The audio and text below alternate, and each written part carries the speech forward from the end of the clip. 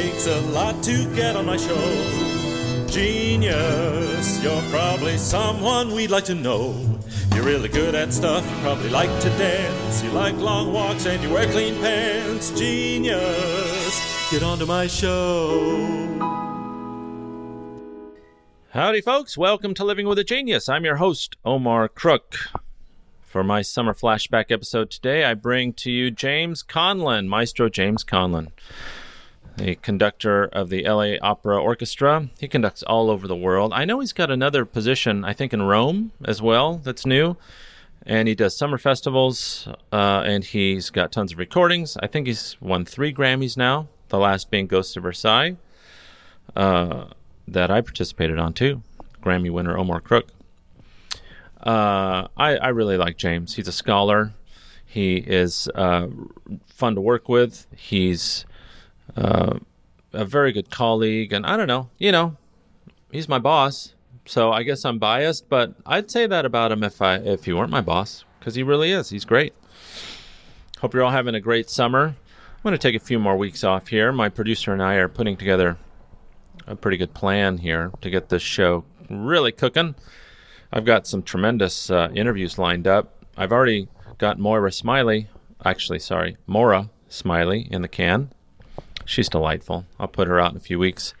I'm working on Jasper. Let's see, when is he? I think he's on the 7th coming up. I'm going to be talking to, be talking to Jasper on the 7th. For those of you in town, you know who he is. Big vocal contractor. Probably the biggest vocal contractor in town. I've got John Alexander coming up. Oh, I'm very excited, too. It's not sealed yet, but I think I'm going to be talking to Susan Bennett, the voice of Siri. I can't wait to ask her what it feels like to have millions of people screaming obscenities at her every day because Siri is so terrible. I hope she doesn't take it personally, but I'm going to ask her. Anyway, happy Monday. Have a great day. Enjoy the rest of your week. Here's James. We just start talking. You ask? That's it. You ask and I answer? That's mostly it. It's like a deposition. Okay. All right. Thanks for being on the show, Maestro. It's my pleasure. It's really a thrill. I mean, I've been here for 11 seasons, and you've been here for 10 now. 10. Yeah. And I've always wanted to sit down and chat with you, even before this podcast. I just think you're so fascinating and so great at what you do. It's always nice to talk to a master. So. You're very kind. Thank you, Owen. Okay, so I'm obviously going to ask you some questions that I know. Yeah, you're fine. Yeah. We can just put it right around there. Okay. So you're from New York, is that right? From New York. New York. Born in southern Manhattan. Okay. And were your parents in music? No. I come from I wouldn't say an amusical family, but a non-musical family. Yeah. The closest practicing musician that I know of with certainty is my great-grandfather, who was an Italian immigrant who came from Basilicata, the south of Italy, and came to New York in the 1880s. That's the closest one. I suspect that that's my mother's mother. Yeah. Right? And I suspect that the grandfather, who was German, same generation, might have been at least an amateur musician, but that's a suspicion. It's not. In what way were they singers or pianists? I know that the only thing I know with certainty is that the Italian great-great-grandfather was a musician because it so states as occupation on his death certificate. Sure. He died in 1899. Oh my gosh. The German great-grandfather was in possession of an enormous collection of organ manuals written in German, in Old German, which were a family heirloom. And you still have them? They're stacked away in New York somewhere. Sure. But so that leads one to think that he probably was an organist. That's all I know. Yeah. I have 2 brothers and 2 sisters. Everybody loves music, but I'm the only musician. Professional musician. Right. So growing up in a basically non-musical family, first of all, how were you exposed to classical music, and how did you come to decide to do it as a vocation? I was exposed, although not realizing it so much, in that my mother insisted on having WQXR, which was the New York classical music on. When the radio was on, that's what it was turned to. Sure. My mother loved music, Mm-hmm. But was not a musician. What were their professions? My mother's profession was, with 5 children. Yeah, sure. She took care of the family, and that was in the days when there were less opportunities for women. Mm-hmm. My mother was extremely bright. She wrote, in fact, when all the children were gone, she did write for a local newspaper. But that's what you did in those days. Sure. My father held various government jobs, and I think the one he liked the most was the Assistant Commissioner of Labor of New York City for a brief time. Wow. It's a political job, so you have your 7 years. I think that's what he was. Sure. Basically, he was a labor arbitrator. So, but I think more important than his profession, because I think he might have wanted to do other things, that between the two of them, my father and especially, we were brought up in a household with a super consciousness of history, of social issues, of political life. Mm-hmm. My father had an encyclopedic mind Wow. for literature, for history. He loved all of these things, the Bible, Shakespeare. Mm-hmm. My father seemed to have, he read all of his life, and that seemed to be, what he loved the most. Sure. So I being the 4th of the 5 children, was on the younger side of all that. Mm-hmm. There was a lot of conversation going on over my head at the dinner table from a young age, and I benefited from it because I learned a lot. Sure. And so I came to being a musician not from having an instrument shoved under my chin or being put up on a piano stool Okay. against his will. When I came to music, it was fully my choice and my passion, but I had a lot of other things in my life that were important to me, and they remained important. Yeah, what was pulling at you besides music at the time? Baseball. Baseball. Yes, baseball. No, but I mean the interest in history and reading and travel, because I can't even remember when I first started thinking I want to go to Europe, I want to go to Russia, I want to Sure. see the world. So at 11 years old, by almost a freak accident, Mm-hmm. I went to the opera. Mm-hmm. And Yeah, how did that come to pass? it came to pass. It sounds like you've read somewhere and you know what to ask. I have no idea what you're talking about. All right. My best friend in school was Walter, who was the son of German immigrants, highly cultured parents. His mother was shocked when she came to America and found that, unlike Germany, not every city and/or town Right. has its own opera company. Right. And we grew up in Queens, and she didn't understand why people in Queens had to go all the way into Manhattan to see the opera. Sure. And she also, product of her times, where in Germany most operas were in German, she did not understand why operas weren't in English. So she determined to form an opera company that gave operas in English in Queens, in Colden Auditorium, which is a part of Queens College. So I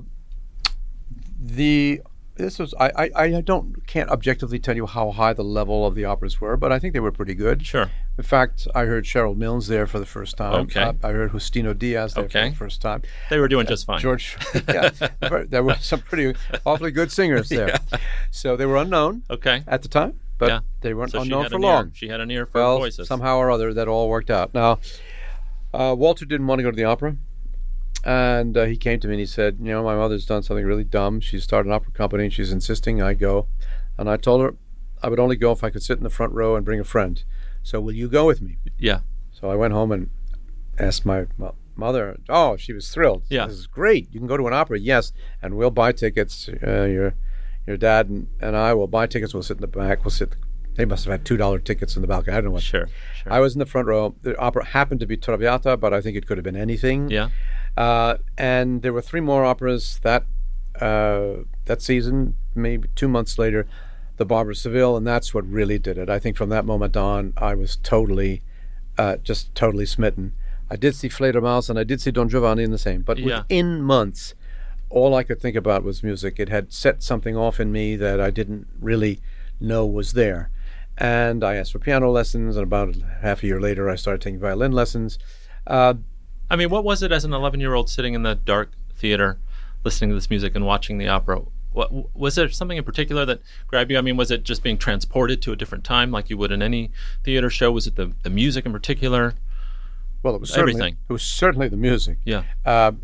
It's a transcendent experience. Yeah. I think I would not do it justice if I would try to say what it was or what it was this or was that. It was none of those things. It was everything. Everything. Yeah. And like falling in love, a passion with all the obsessive quality that passion brings with it and being in love brings, it happened that night, and within several months it was a fact. And certainly I didn't know what I wanted to do right away, but all I knew is that I could not be separated from hearing classical music and trying to play it and studying it, and that passion was born then, and it has never changed. It's that way to this day. As an 11-year-old, how does your friend group deal with it? I mean, did you suddenly, like overnight, become this music maniac? Yes. Yeah. Okay. How did my friends? No, Yeah. I was an outsider. No, I definitely, within a short time, my clear interest and passion was not shared by most of my friends. Okay. And but I wouldn't say I didn't care, because you do feel that, but it didn't matter, or it just made me more determined. I knew what I wanted, I knew what I loved, and I was going to pursue it. And your parents were totally... They were fine. Yeah. They were fine. They couldn't help in any practical way, but they were very supportive, especially my mother, who was actually very, very enthusiastic because she loved music, and she perceived in a fairly short time, within a year or so, that I was actually talented. I didn't know I was talented. You hadn't studied music? Did you have a piano in the house? Yes, there was a piano in the house. Nobody played it. I used to go out and pick out tunes. That was an early sign, but nothing happened. And now I recognize that I was attracted to classical music without realizing it. From we an did have earlier some. age, Well, we did. There were some records, and I do remember liking to listen to them. I remember particularly Swan Lake, because my mother had studied ballet and she loved Swan Lake. We had a recording of that. There were Gilbert and Sullivan records. Sure. I remember that. And the radio was always on. Now, my mother then told stories much later that I used to sit in front. My older sister told me that I would sit in front of the radio and wouldn't move, just stared at the radio. I mean, completely absorbed. Just transfixed. I don't remember any of this. Yeah. These were very young.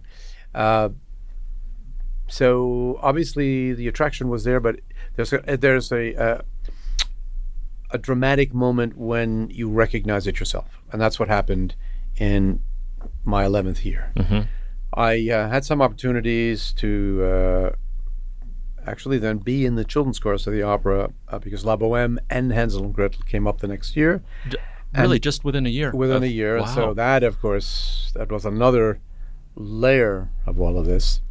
And you had studied piano and violin. well, I started. I heard that opera in November. Yeah. I was 11, and I started getting piano lessons immediately. Wow. And I had to wait a year until my junior high school had a string orchestra and a band. I asked to be in the string orchestra so I could study violin. I had to fight my way out of the typing class to which I had been assigned. Yeah. But I did manage to convince them to let me switch, and so I was able to pursue the violin in school with a private teacher too for a while. Right. But all this being said, I think by the time I was 13, I think that's the time I can identify. I was in the children's chorus of Carmen, and I remember how exciting how it was, and watching the conductor and realizing it was a talented conductor, and it was somebody that was different from the other conductors I had seen, and I started to realize that was my fascination. Now, in another sort of a way, I, as a young person, said, "Oh, it'd be nice to sing opera when I grew up, but I don't know if I'm going to be a baritone." And I wanted to sing the baritone roles. And were you practicing your voice at the time when you were 13? No, but I sang a lot to myself. I see. My voice changed very early. No, as you have heard how bad my voice is. Well, I wouldn't go that far. I use it generously, if not wisely, during rehearsals. Sure. No, I was not destined to be a singer at all. But I think there was a moment where I realized, and it was during that Carmen production, that the only way to be fully involved with the total art form was to conduct. I mean, any singer would have to, your life and your vocal category would choose for you. Sure. Whatever it was going to be limited. Yeah. And I wanted it all. I wanted to be completely involved in every aspect of the music, in as many different facets.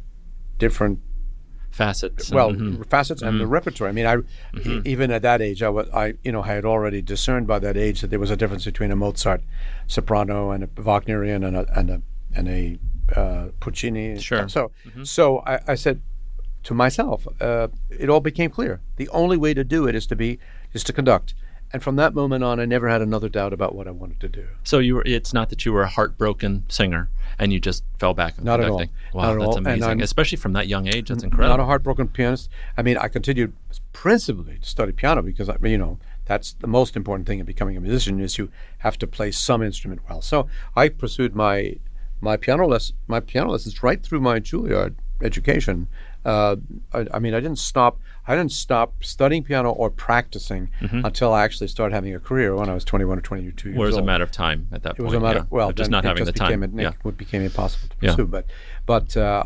So I'm not a pianiste manqué, as the French say. I love to play the piano. I do wish in a certain way that you could do everything and I could have kept it up, but that's sure. I'm certainly happy with my life the way it is. So let's track your education. You went through high school, luckily having instruments at your disposal. Well, I went through the New York Public School. We had, of course, music appreciation in those days. Okay. And this is something I'm very devoted to, is trying to do anything I can, and I think all of us artists are and must be trying to get it to come back into schools, because to whatever degree we are experiencing a crisis in America of having less of an audience and less interest than we want, is I lay this at the fateful and unfortunate decisions made in the 80s. Yes. That as a perhaps unintended side effect is that the arts fell out of school. And this is a serious problem for our country, I think more serious than most people understand, because the arts are very important for the development of the human being. That's right. And so if you have an entire population that is cut off from one of the richest sources of understanding, human understanding, which are the liberal arts, you have a problem. That many in politics do not recognize that many in business do not recognize this, is a national tragedy. And we, the arts institutions, have to be the most proactive in trying to change that, because nobody else is going to do it for us. There is no visible arm of government or state or federal government that's going to change that, at least in the present climate. So we have to do everything But I think the two miracles of my life were that I had this experience falling in love. It was opera first, but it immediately translated into all sorts of other classical music. I mean, I started going to piano recitals. I started going to symphony orchestra concerts. That's the first miracle that had happened at an age where I still could do something about it. Isn't that the truth? Yeah. And if it happened 10 years later, that wouldn't have worked out. And the other miracle is I was born and grew up in New York City. Because in New York City, there was everything you could possibly want and imagine.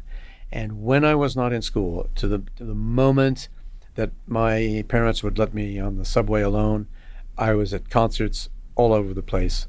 Carnegie Hall, what was then called the new New York Philharmonic Hall, Town Hall, the Brooklyn Academy of Music, the old Metropolitan Opera, which I experienced for 3 years, and it's exactly 50 years ago this month that the new Metropolitan Opera, and I was there a lot in the first season. Sure.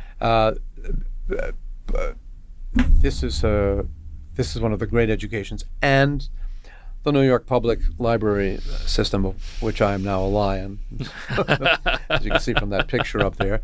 The New York Public Library system basically fed me. I came from a family of 5 children with limited means. Right. There was nobody there to. It was all goodwill, but I did not have a steady stream money Financial or anything security, to do. yeah. So the library was where I lived. It was the before Lincoln Center Library was on Lexington Avenue in the 70s, or off Lexington Avenue. There was the Donnell branch on 53rd Street. That's where you went if you wanted to see if you could get recordings, if you could find music books, scores. Sure. Eventually, the Lincoln Center Library opened, and I spent almost every afternoon there. So that's New York City. I was fortunate enough to get into the High School of Music and Art when I was 15. Okay. And there, I think, was the happiest time I'd ever spent in school.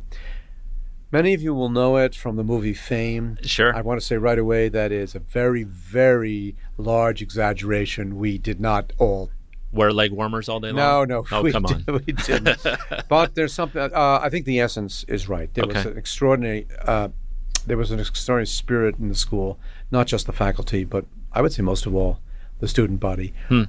What was had been in some respects a very painful few years between the ages of 11 and 15, where I felt so profoundly different, sometimes ridiculed, alone, feeling this love for this music, and not having many people with whom to share it, and barely even mentioning it to many. Sure. And by the way, I don't think this is such a rare situation in America. That's right.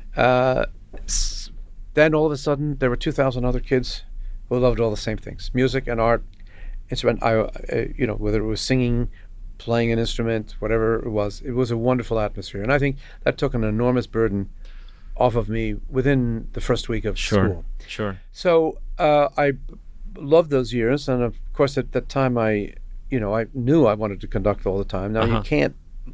There was a conducting class. I think I begged the teacher of the orchestra to let me conduct once. He did. Was that your first conducting experience in front of a group? Yeah, so the first move of the New World Symphony was the first one.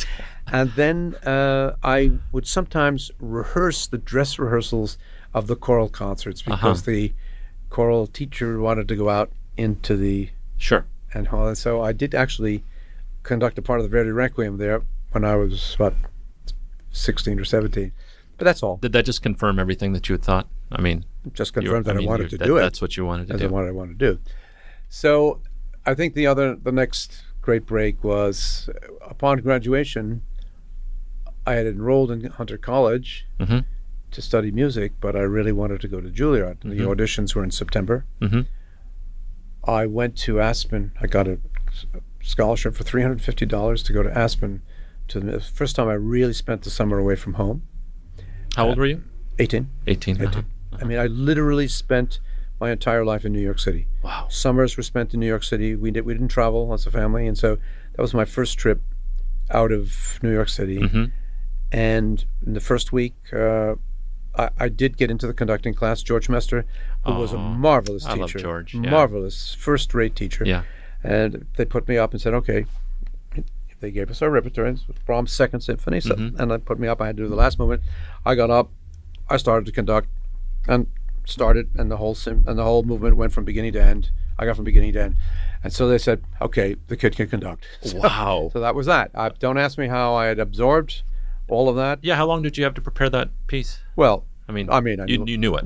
Well, no, I knew a few months in advance, but it wasn't that. I mean, I had absorbed enough about what it was to physically conduct an orchestra just by watching other people do it. Yeah. Now, that's the other great thing about New York. I saw every great conductor who came through New York. Sure. So, and I was determined. I watched them. I would go to a concert, and when I could, I would sneak into rehearsals at the Philharmonic Hall or at Carnegie Hall. It was easy to do in those days. It's impossible to do today. Did you have an innate feeling about what a good conductor was versus what a bad conductor was without being coached and talking to people about it? Yeah, even at that high level, I mean, you see, you could tell. Yes. You knew what you liked and what you didn't like. I don't know if I was right about everything. Okay. But I had a sense of it. Yeah. So I spent one day in Hunter College, and the next day was the audition at Juilliard, and I got in. I was the youngest member of the class. I was 18. There were conductors up until 28, 29 class right there. Now, I'm sorry to interrupt. I don't know how a conducting audition goes. How does that They work? put us in front of the orchestra. You were given pieces you had to conduct. On the That was part of it. Okay. You had to do.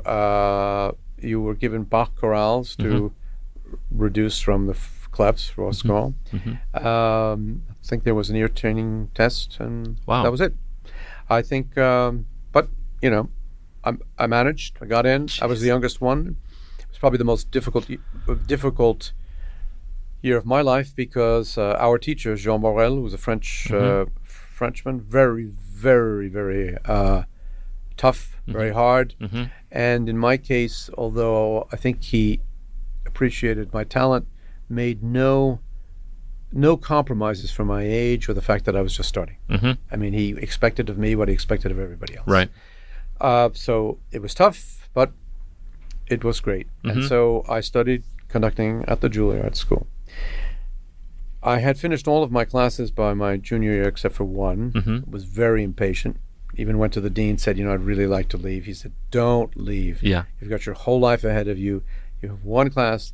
Do your class, get your degree, stay here. You never know.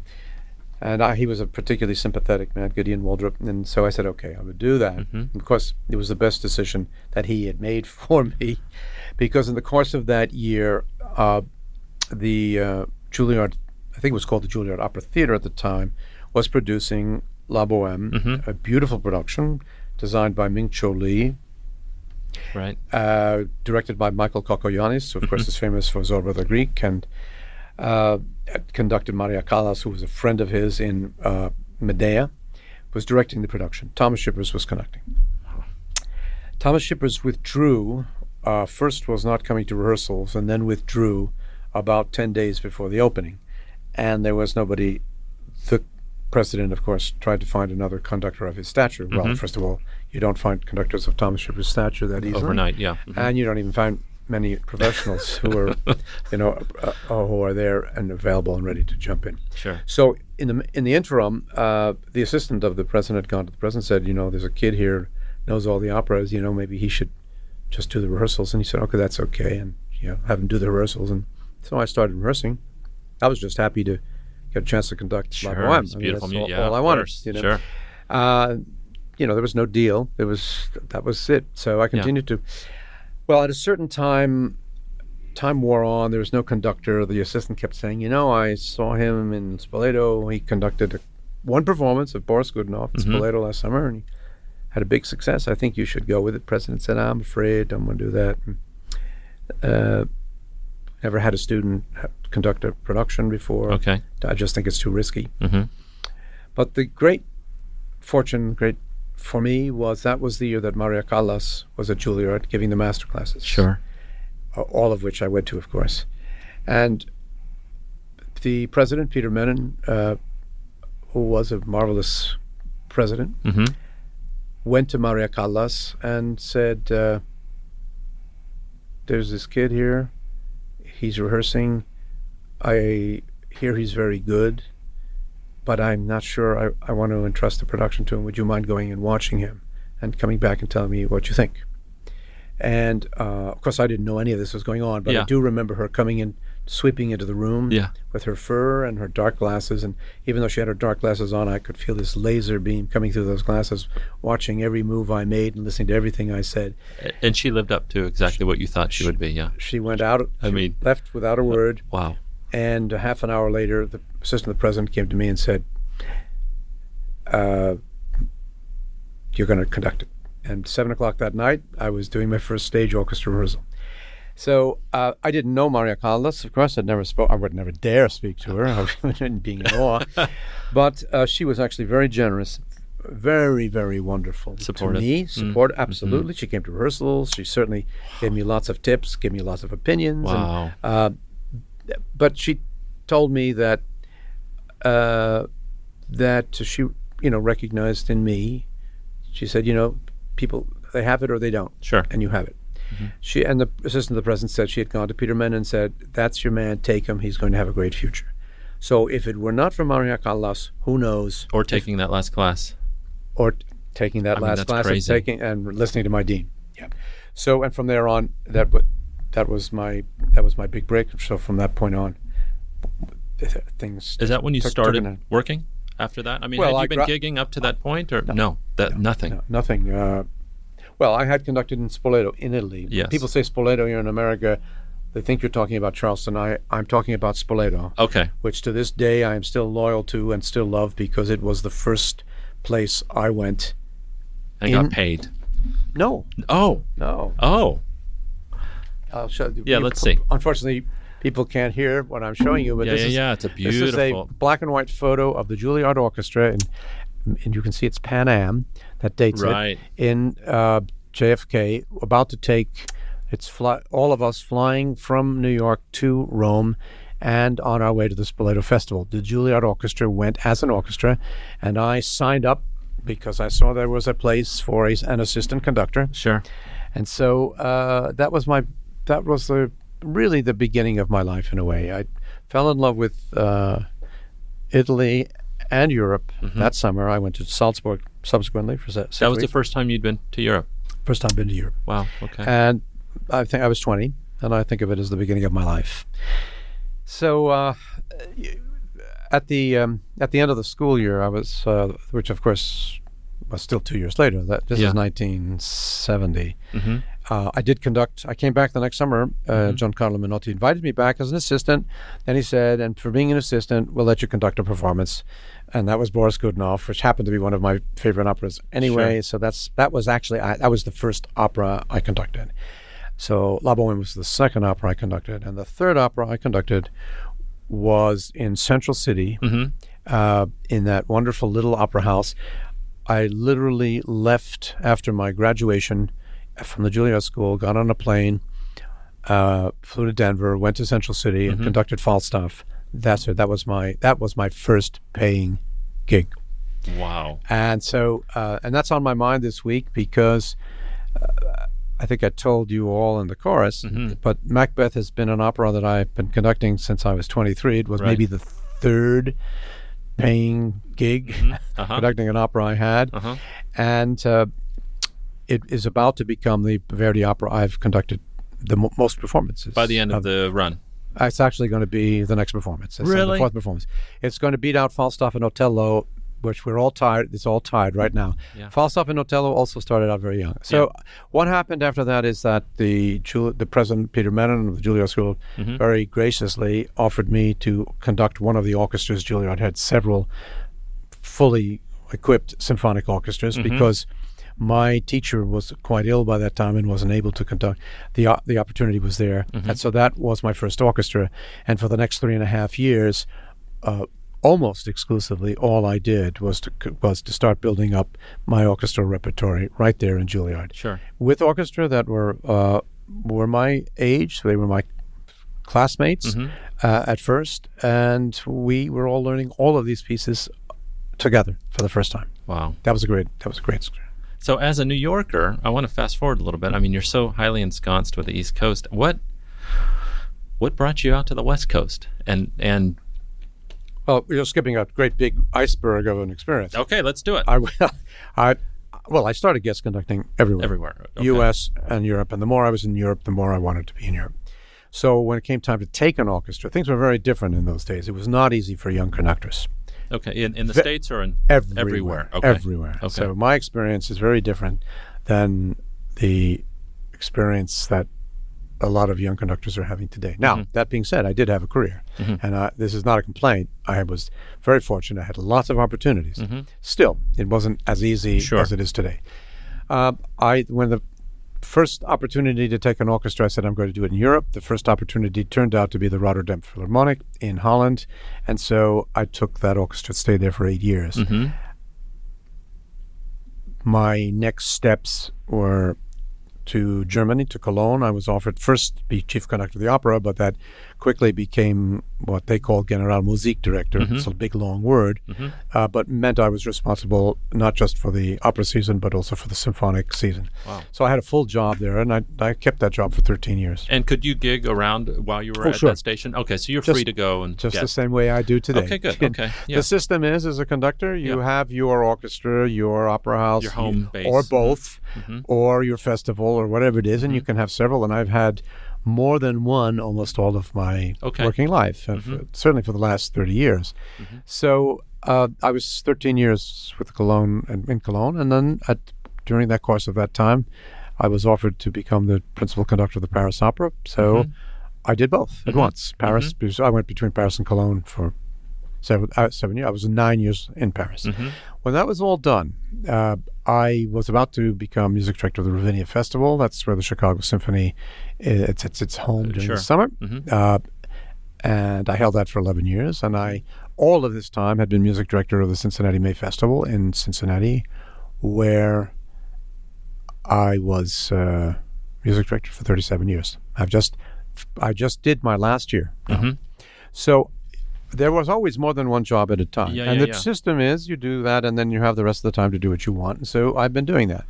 But in 2004, when I was leaving Paris, and I had only recently left Cologne as well, I was looking forward to goofing off. Now, my idea of goofing off is to work 8 months a year, maybe, not 12. But then I got a call from Placido. And you worked with him before? Oh, sure. Yeah. I worked with him way back in 1977 for the first time at the Met. And so, I knew him. Well, we knew each other because he knew me as a fan and I knew him as a great tenor. So it transcended just a professional relationship. Yes, but I still think he was essentially not calling me because he knew me. It was a professional call. Of course. And he said, what would you think of coming to Los Angeles as a music director? We need a music director. And I said, gee, I was just I got rid of these 2 enormous jobs, and I was sort of looking forward to goofing off. He said, well, really think about it. And he convinced me. He's very convincing. Placido is very convincing when he wants to be. And now I am not only grateful to Placido, I am grateful to fate that it made me come to Los Angeles, because honestly, if anybody had told me at that time that I would come to Southern California and love it, I would never have believed it. I had virtually no experience in California. I'd come several times to conduct the LA Philharmonic over the years, a few times to conduct the San Francisco Symphony, once on tour with the Rotterdam Philharmonic. Other than that, I did not know California at all. And I would never have thought that I would go there, and never thought that I would like it. So it's thanks to all of that I came here. And now, like a lot of ex-New Yorkers, I love it. I had spent, as I described to you, my entire childhood in New York City. And from the time I was 20, traveling, but a lot of that time in Europe, and over 20 of those years based primarily in Europe. Coming back to the States to guest conduct it, but based in Europe. And so it was a surprise to me. And it was a surprise to me that I fell in love with it, liked ballet, and now I love life. I love my job. That's number one. I love the people I work with. I think that you can see that, you and your colleagues in the chorus. I love it here. I love the people. I love the atmosphere. I love the spirit in this opera company, because aside from the hard work, it is a very nice opera company and a very supportive, where everybody supports everybody else. That's right. That should be normal. It's not. It's extraordinary. That's what I wanted to ask you. Opera companies, well, that's as far as I'm going to go on that subject. Opera companies are not all like that. They're very lots of competition, lots of protection of turf, a lot of hierarchy. Hierarchy is necessary everywhere, but there's a lot of, just. Well, one thing that I love as a chorister, like I said, I've been here for 11 seasons, is the fact that you in no way make us feel minimized in rehearsal. When you're conducting something that you're particularly passionate about, you go out of your way to be scholarly about it and to engage us intellectually about the history behind the composition and what was happening at the time. I mean, we all find it very fascinating. We feel valued here in the way that you treat us. But you are valued. And it's some places don't promote that, like you said, and it's really nice to be a part of the team that you're describing. Now, I did want to go back. You said since the time you were traveling at 20, you traveled nonstop, and I'm sitting here at your desk, and I'm looking at your beautiful wife and your beautiful kids. What are the challenges? How did you? I guess my question is, how did you pull that off? What are the challenges in being gone so much and traveling all the time and raising what looks to be a beautiful family? Well, they're certainly beautiful women. My wife and my children. How do you manage that? I mean, constant negotiation. We did everything we could to be together as much as possible. Uh-huh. But Is your wife in music as well? She had a career as a singer. I see. And for several decades. Okay. We did everything we could. Uh-huh. Was it perfect? It was far from perfect. Sure, It cannot be. No marriages. It cannot be. And, we look back now. Our daughters are 27 and 20. Mm-hmm. We did the best we could. Now, what are the good things for them? What are the bad things for them? They had to move around. I don't know how they feel about that. I was away a lot of the time. My wife, Jennifer, had to make some sacrifices to be home. Certainly she had to be home when I wasn't. There were times that I was there and she was off singing. That's hard because I'm not so gifted as she is at being a domestic. So those are disadvantages for the children. On the other hand, the advantages are they had the privilege, and I consider a privilege, and I think they do, of having grown up in more than one place. Now, primarily, my older girl is old enough to remember Germany well. My younger girl's it's a little more vague. But they had 9 years in Paris. My little girl was born in Emma. She was born in Paris. She's been in the children's course here. You may have caught a glimpse of her very briefly. I didn't know that. Very briefly. It was only 1 year. What was that? What show? Do you remember? Carmen. It was in Carmen. It was back. Sure. Well, it's about 8 years ago. Sure. More. Sure. So she was born there. We moved back to New York when I was finished at the Paris Opera, and then they lived in New York. They have been exposed, and through our life, they've traveled a lot of places. They both particularly love Italy. They've been traveling to Italy since the time they're children. So are they in music now? Did they express? They are both very musical. Neither is in music. My older girl is studying Louisa. Her name is. She's named after Louisa Miller, by the way. It's spelled the same way. Nice. She is in her second year, getting a master's in journalism in Berkeley. Wow. And she's doing beautifully. She's already had a lot of success. She did study documentary film in NYU, and she's already even had some reports on NPR. So she's wonderful. So she's doing beautifully. My Emma is in her second year as a sophomore in the New School in New York City. She is very inclined toward the arts. What that's going to mean, I don't know. Sure. But we're waiting to see that. So again, I think, the having been exposed is one thing, but they are choosing, as I chose, and as my wife Jennifer chose, what we wanted to do with our lives, and we did exactly. We've pursued the profession that we loved, and this is the only thing I say to them: is it's you're going to choose for yourself. It's your life. If you find a passion, pursue that. And even if you don't find a passion, search for the work or the field that in which you find the most meaning. Because work, everybody has to work. Everybody should work. Not everybody is privileged to work. Doing what they love, especially. But not everybody is privileged to work at what they love. And if you are doing that, you have a great. It's beyond a privilege. You have one of the luckiest existences it's a blessing, that you could. That you could possibly Is this have. what brings you to Colburn? This idea, the sentiment?